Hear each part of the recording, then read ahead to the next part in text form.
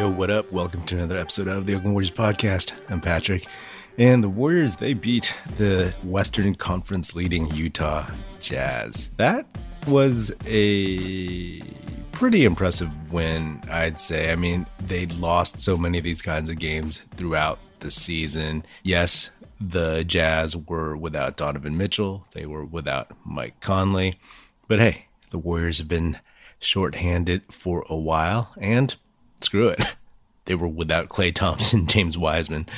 So, maybe it evens out. But regardless, I was actually surprised they won that game, and it took a pretty solid team effort all around.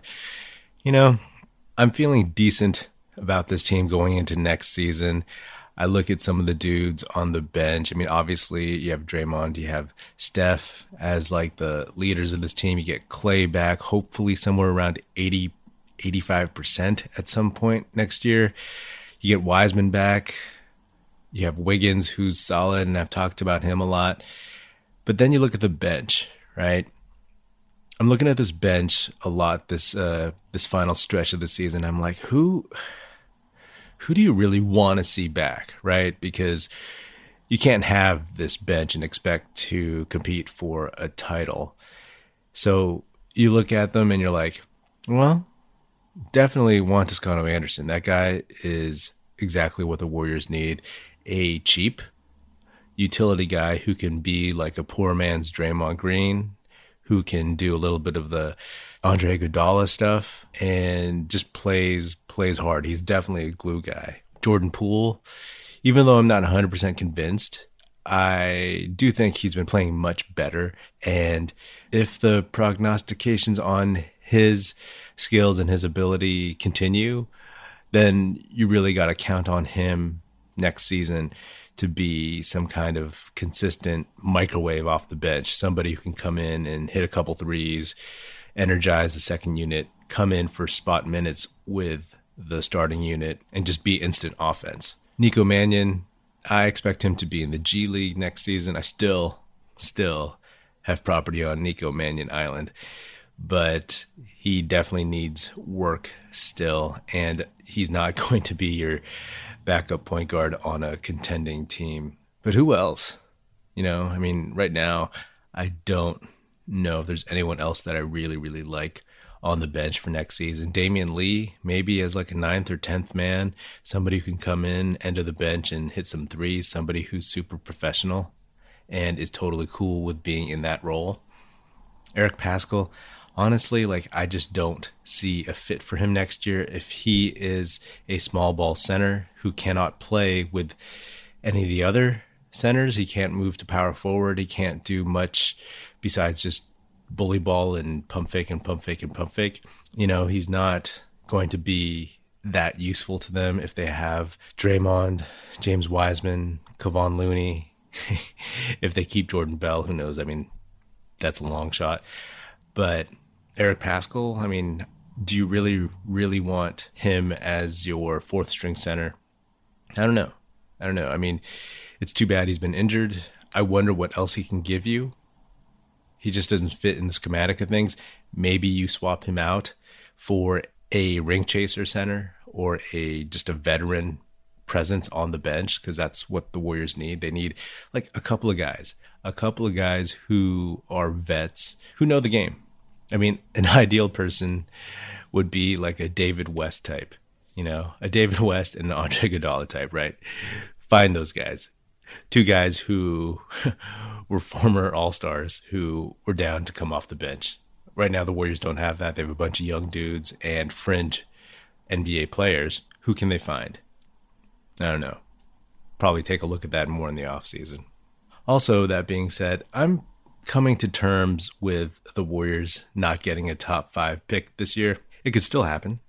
I was texting my friend Aram in Toronto about this, and knowing that the Timberwolves would get better this season and that they were trying to win, this is what I was kind of worrying about, that all the other teams would tank around them and they would be rising up. Right now, there seems to be a tie for 3rd place, but if Minnesota ends up, it's a 4-way tie.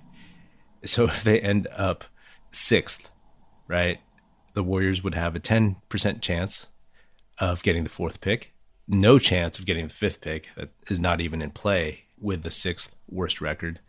And then their highest probability would be 7th or 8th. So you're out of the Jalen Suggs, Jonathan Kuminga, Jalen Green arena, right? But hey, let's look on the bright side. So if the Warriors have 2 picks, 2 decent picks, maybe they can draft somebody who can help them now, because that's what they need. They don't want, for the most part, a 19-year-old project again, just like James Wiseman, because they proved, or they didn't prove at least, that they could develop someone and make the most of Steph's prime years. Hey, maybe they pick up, Davion Mitchell out of Baylor, or Corey Kispert out of Gonzaga with the Minnesota pick, and then with their own pick, hey, maybe they could take a flyer on somebody who is a project. Maybe if Zaire Williams, who had a really down year at Stanford, maybe they could take a flyer on him and develop him, because as a wing, he wouldn't have to come in and produce just yet. He'd be behind all the other wings. He'd be behind Wiggins, Clay, Poole.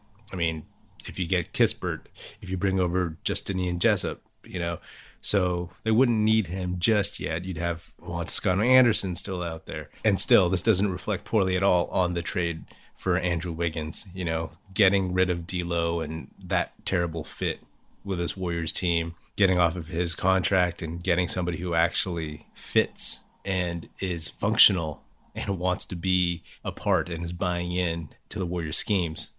That's way more important. And, if the pick isn't top 5, you still get like a mid-lottery pick. That's still solid. Who knows? They could also maybe package all that for a veteran. You won't get a star, per se, unless you throw in some sweeteners like James Wiseman or future picks or whatever.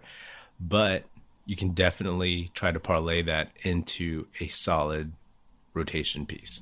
This is where Bob Myers' skill in the draft will need to shine through. In the past, he's had very, very late picks, and he's hit on a few, missed on a bunch, and then he had James Wiseman, and I still think he hit on that. I mean, you take Wiseman at 2, that's fine. But now he's going to be mid-lottery where there are no sure things. If you'd been top 5, then that's another kind of gimme, right? You just take whomever is left of the top 5. But now if you end up in the 6, 7, 8, 9, 10 range, that's kind of a crapshoot. So you really, really have to do your homework and hit on that. So that puts more pressure on Bob Myers in general. But we'll see. He's good at making trades. I think he's pretty decent at that. Maybe he should have gotten more picks for taking on Wiggins' contract from Minnesota, but who knows? Anyway, this Warriors season is coming to an end, and I am looking forward to the play-in round. It gives us something to look forward to, and I'm still waiting on the unveiling of Jordan Bell. Come on, give it to us. It might not be until the weekend. I don't think it's going to happen in the Suns game, but we'll see. Anyway, that's another episode of the Oakland Warriors podcast. Be sure to subscribe wherever you get your podcasts. Feel free to hit me up on Twitter at Oakland Warriors or at Patrick Epino, EPINO. Check us out at OaklandWarriors.com, and be sure to tell your fellow Warrior fan friends to tune in and listen. The Oakland Warriors podcast is produced by National Film Society. That's it. Music in this episode provided by Paper Sun. Special thanks to Paul Amardo for production support. See you next time.